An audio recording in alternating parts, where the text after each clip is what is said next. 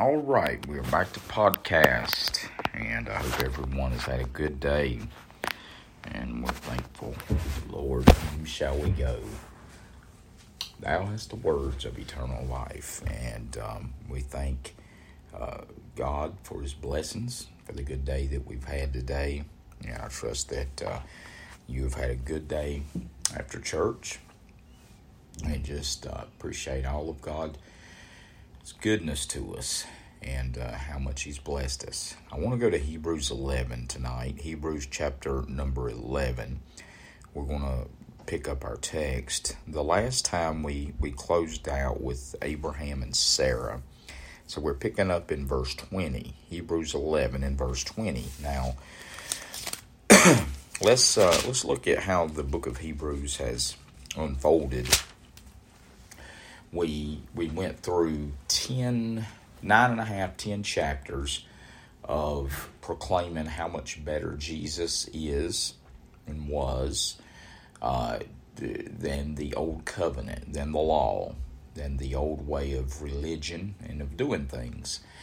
And it's said often, I said it this morning, I'll continue to say it. You've heard it preached and taught.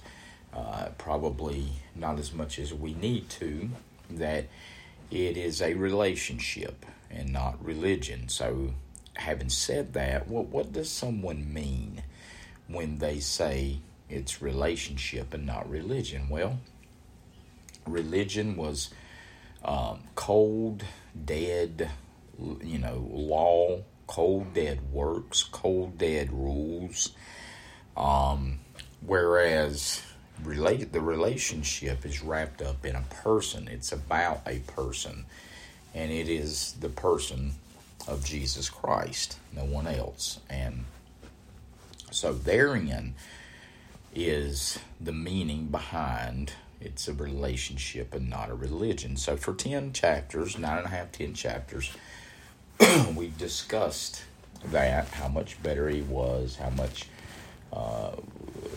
more fulfilling, more completed, more satisfying that Christ is and was than religion.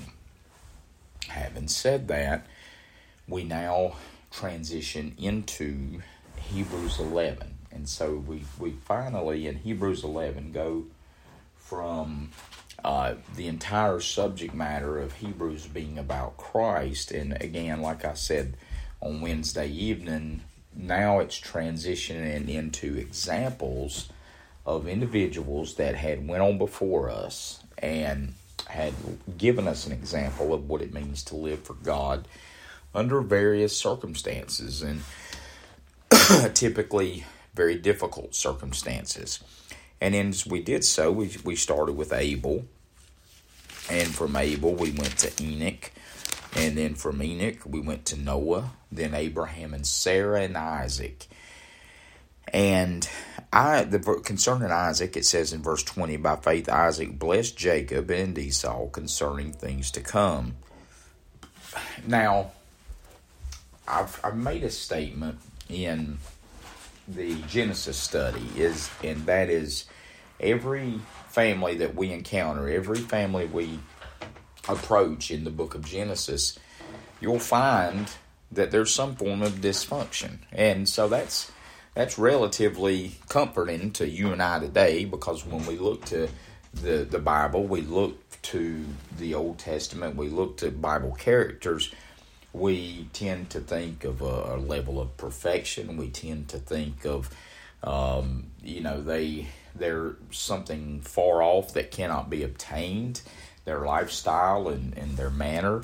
In reality, they were human beings. They were men and women just like you and I, with faults and failures and weaknesses and strengths. And we see that in the family structure in Genesis. In Genesis, you see every single family, starting from Adam and Eve, had some form of dysfunction in them. Now, that's about to be multiplied. That's about to be elevated. So, at this point, I want to kind of take all the prophecies out, take all of the patriarchal issues out of Isaac and Jacob and Esau and Abraham and all of that. And I want to deal with some practical things, okay? Here's what I mean. Let's look at this family, because we've come to Abraham. And for those of you that have been in the Genesis study, it's amazing, it's fascinating how these two are intertwining. In the Genesis study, we've just covered Abraham's life. And if you recall, I closed out, I believe it was the last lesson that we had, in stating that when Sarah dies, her and Abraham don't live together. They don't. Now, we don't know why they don't live together. We don't know what unfolded. We don't know what took place. I've told you what scholars believe. A lot of Jewish scholars, Jewish historians believe that due to Abraham's willingness to sacrifice their son, Isaac, that she left him. She left Abraham. We don't know that was the reason. We don't know that to be the case. But we do know this. When she died, her and Abraham were not living together. Okay, Abraham had to travel to her, to where her body was, and then of course he mourned her, and so we don't know all the details in that, but we do know that there was dysfunction. There was dysfunction within the marriage. The times that Abraham lied due to a lack of faith and so forth. And Sarah laughing at him, and just it's just a lot of things that we've seen. Well, that begins to come to fruition in Isaac. Isaac is born. Isaac is raised. He's a grown man. Of course, he had been sacrificed. But when Isaac gets older, matter of fact, let me just say this, okay? And I don't want to be too hard on him, but when Isaac gets older, we'll find that pretty much the only and the last spiritual thing ever mentioned about Isaac was his willingness to be sacrificed. That's the truth. Isaac never does a spiritual thing. Isaac is very gullible. Isaac is very permissive as a parent. Favoritism, it begins to permeate the relationships between he and his children, and it filters on down. And so we come to verse 20. Now, let me say this. Everything I've just told you, one would not think that we were reading from the Hebrews Hall of Faith. One would not think that we're reading from a Hall of Fame, if you please. One would think we were reading about examples of what not to be and what not to do. And we are. But do you see the theme here? Do you not see the theme? That even these greats, even these spiritual giants, they had issues and failures and problems of their own. And the reality is Isaac never done another spiritual thing after his willingness to be sacrificed, and here he is in the Faith Hall of Fame. What does that mean? Well, it means what it is. His faith was great, but his character was not so great. Now that's tough. That's tough. In fact, we don't really always parallel that. And if you can kind of, because I've been around church for years, my whole life basically, but for the past 30 years it's been my life. And what you find are two ditches in our area, in the South, and among Baptist churches and churches in particular. You find a very legalistic ditch that teach and preach that faith and character, and faith and integrity, and faith and dignity, and faith in the outward works are hand in hand. They go completely together. Okay? That's true to a degree. The problem is the Bible gives us different examples of that, such as Isaac, such as David, such as Moses, or whomever we're going to address. And faith does equate character in many instances, but not every instance. Here's what I mean. Isaac obviously is a point of contention, maybe, between Abraham and Sarah. He is obviously very favored. He would be a child that was born, obviously, in their old age, and he would be quite possibly coddled, spoiled, as we would say in our day. So, the fact that he was born in such an old age to Abraham and Sarah, and the fact that he was that chosen son, that one and only son. Of course, Ishmael being kicked out. It didn't have the greatest character effects on Isaac. Because again, his spiritual life is not one to be noted. However, he did demonstrate faith. He demonstrated faith in Genesis 22 when he was willing to go to the top of the mountain with his dad in complete belief that they were coming back again when there was no certainty that they were. So, we see in verse 20 of Hebrews 11, I said all that to get here.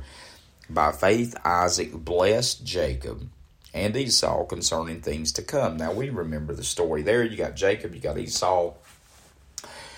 Esau was a hunter in the fields. He was a hairy man. He was an outdoorsman, a hunter.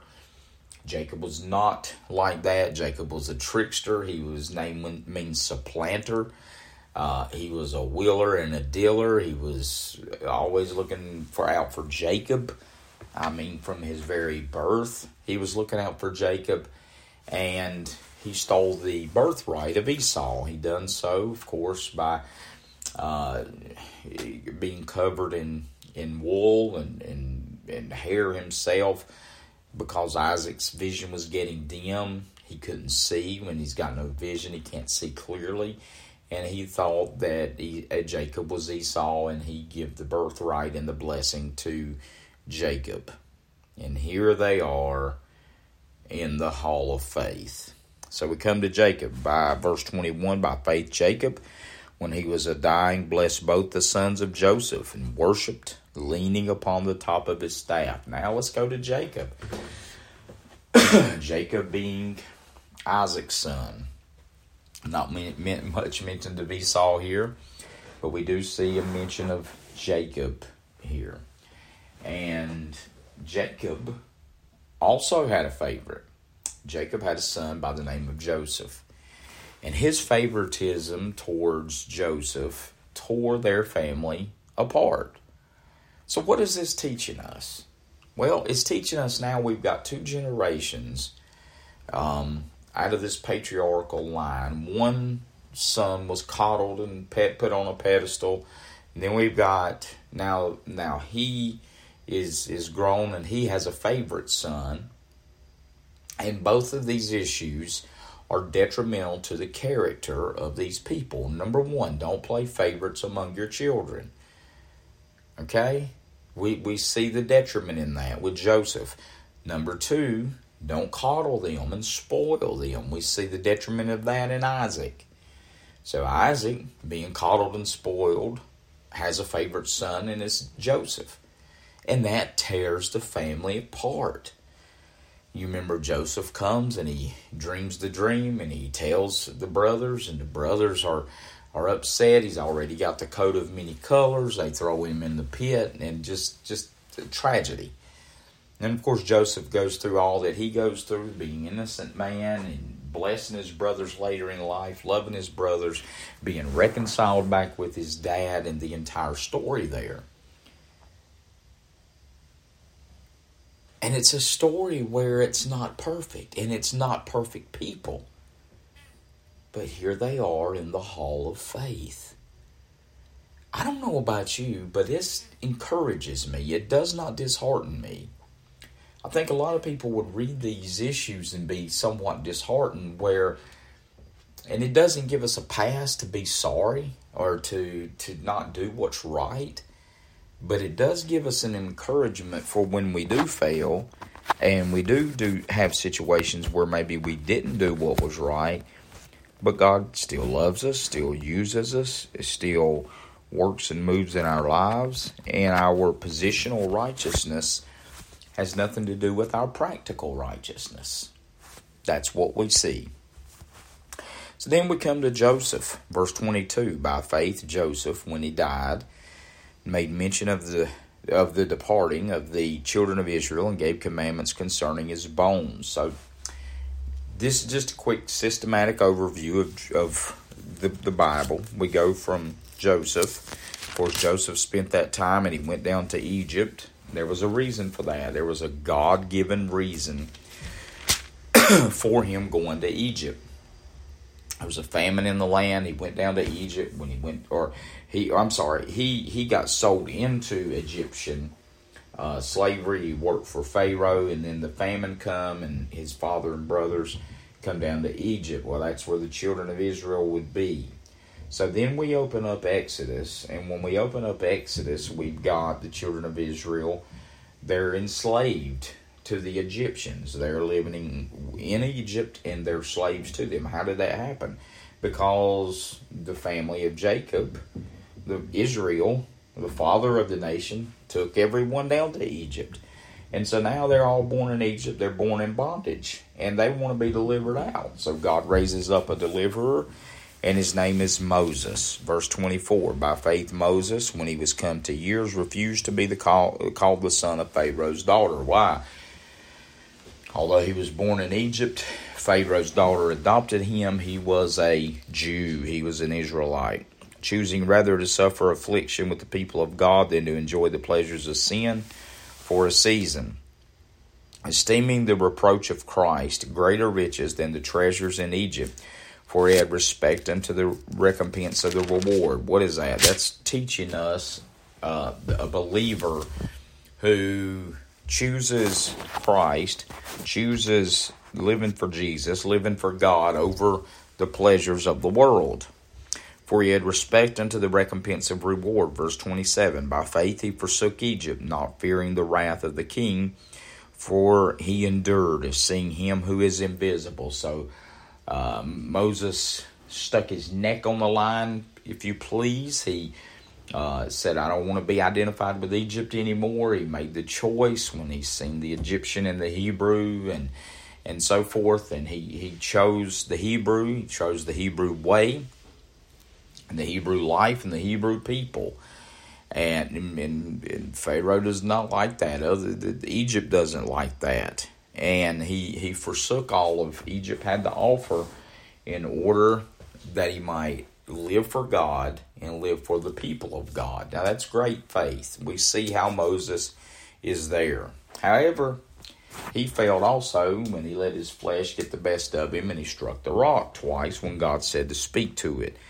Verse 28, through faith he kept the Passover and the sprinkling of blood, lest he that destroyed the firstborn should touch him. By faith they passed through the Red Sea as by dry land, which the Egyptians, saying to do, were drowned. Of course, that's speaking of passing over the Red Sea onto dry land from Egypt into the wilderness. They're not yet in the promised land, and we know the story there. That leads us to Joshua. So what happens? Well, they go across the Red Sea through God's victory, picture of salvation. And then they're in the wilderness. Well, the wilderness is not the promised land. It's the tip of it, but there's a transition period that should have took about a week. I've preached this many times to you. The trip from the wilderness into the promised land should have taken about a week by marching, and it took them 40 years. Why did it take them 40 years? Because they went in a circle. every single year. And they were intimidated by the giants. They were intimidated by the walls. They were intimidated by the enemy. And so that prevented them from going into the promised land. What does that teach us spiritually? Living in fear keeps you from victory. So Moses does not go into the promised land. His faith got tested. His patience got tested. He struck the rock twice, and he was denied the promised land. So we come to verse 30. By faith, the walls of Jericho fell down after they were compassed about 7 days. Joshua does get them into the promised land. Joshua, ladies and gentlemen, was the new leader. He was the emancipator, if you please. He was the leader. I'm not going to say the leader that Moses wasn't, but he does get them to the next place, the next level. Moses led them wonderfully for 40 years, but he couldn't get them across. Why? Because his flesh got the best of him, and he struck the rock twice instead of speaking to it. And so what was the result? The children of Israel went to the promised land. Moses didn't get to go. So Joshua is the new leader. Joshua means Jesus. It's what's an Old Testament rendering of what we would know as being the New Testament Jesus.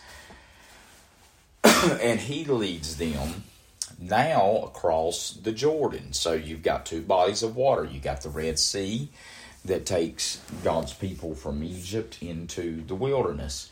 Then from the wilderness into the promised land, we've got the Jordan River. And so they go back across wet, dry land, which was wet. Another miracle, God bringing the waters up again, that the people of God now may enter into the promised land. Well, Joshua was the leader, but there was also someone that assisted, and it was a harlot, and her name was Rahab. Okay, we know the story there. The spies went over, they went into her home. As they go into the harlot's home, she recognizes that they're not, Egyptians. She recognizes who they are, and she tells them that she will assist them in getting them into the promised land and to keeping them safe. And she does, and she lets out the scarlet thread. She lets them down, and that is a sign and a symbol that the scarlet thread of redemption would save us all. And so these men were saved that day from the dangers and from the enemy through a scarlet thread being let down from the house of Rahab the harlot. And so God now takes Rahab, who is and was a harlot, and puts her in the hall of faith. That's beautiful. That's beautiful to me. So we see the men, we see Sarah, we see very spiritual people, and then we see an old harlot that God changed her life, and she's in the hall of faith. Verse 31, by faith the harlot Rahab perished not with them that believed not, when she had received the spies with peace. Now we go to verse 32 through 40. So what we've had now is a bunch of specifically named people. And now we go into some generalities. And these are the verses 32 through 40 are some of my favorite verses in the Bible. Let's look at them together. And what shall I more say? For the time would fail me to tell of Gideon. Of course, Gideon being one of the judges, who was a very fearful man. He was afraid of the enemy, but God challenges him, encourages him, and here he is in the hall of faith. Gideon, and of Barak, and of Samson. So Barak and Samson were both judges that were used by God. And of Jephthah. Jephthah was also a judge. And of David also, and Samuel, and of the prophets. So you see this, we're going through the Bible. We come out of Genesis, Exodus, Leviticus, Numbers, Deuteronomy, Joshua, and now look where we are. We're Judges. And we see We see Gideon 1, Barak 2, Samson 3, Jephthah 4, judges mentioned, 4 good judges. Now, it is a judgmental time in Israel at this time. It's a time when man done that which was right in their own eyes, and the judges ruled over them. That's where we are in the biblical historical fact. This thing is building. Now watch this. So it comes out of Judges, and it transitions into David and Samuel and of the prophets. So what are we doing? We are covering the entire Old Testament. We go from David, Samuel, and the prophets. And then we go to verse 33, who through faith, this is how important faith is, subdued kingdoms, that means bound kingdoms, wrought righteousness, obtained promises. So that means the promises were that they were promised and given were obtained by them. Stopped the mouths of lions. Daniel, when he prayed, God stopped the mouths of lions. Quenched the violence of fire. It'd be Elisha and Elijah. Escaped the edge of the sword, many prophets. Out of weakness were made strong. So in times of great weakness, God made them strong. Why? They relied on His strength. My strength is made perfect in weakness. That's what He told Paul in 1 Corinthians. Waxed valiant in fight. Valiancy would be courage and bravery. So they became very valiant in their fights. Turned to flight the armies of the aliens. Women received their dead raised to life again. What about that? What about that? Didn't we see that with Elijah and Elisha? You see the bites. It's beautiful. Women received their dead raised to life again, and others were tortured, not accepting deliverance, that they might obtain a better resurrection. And others had trial of cruel mockings and scourgings, yea, moreover, bonds and imprisonments. Christ went through that, as well as many New Testament saints.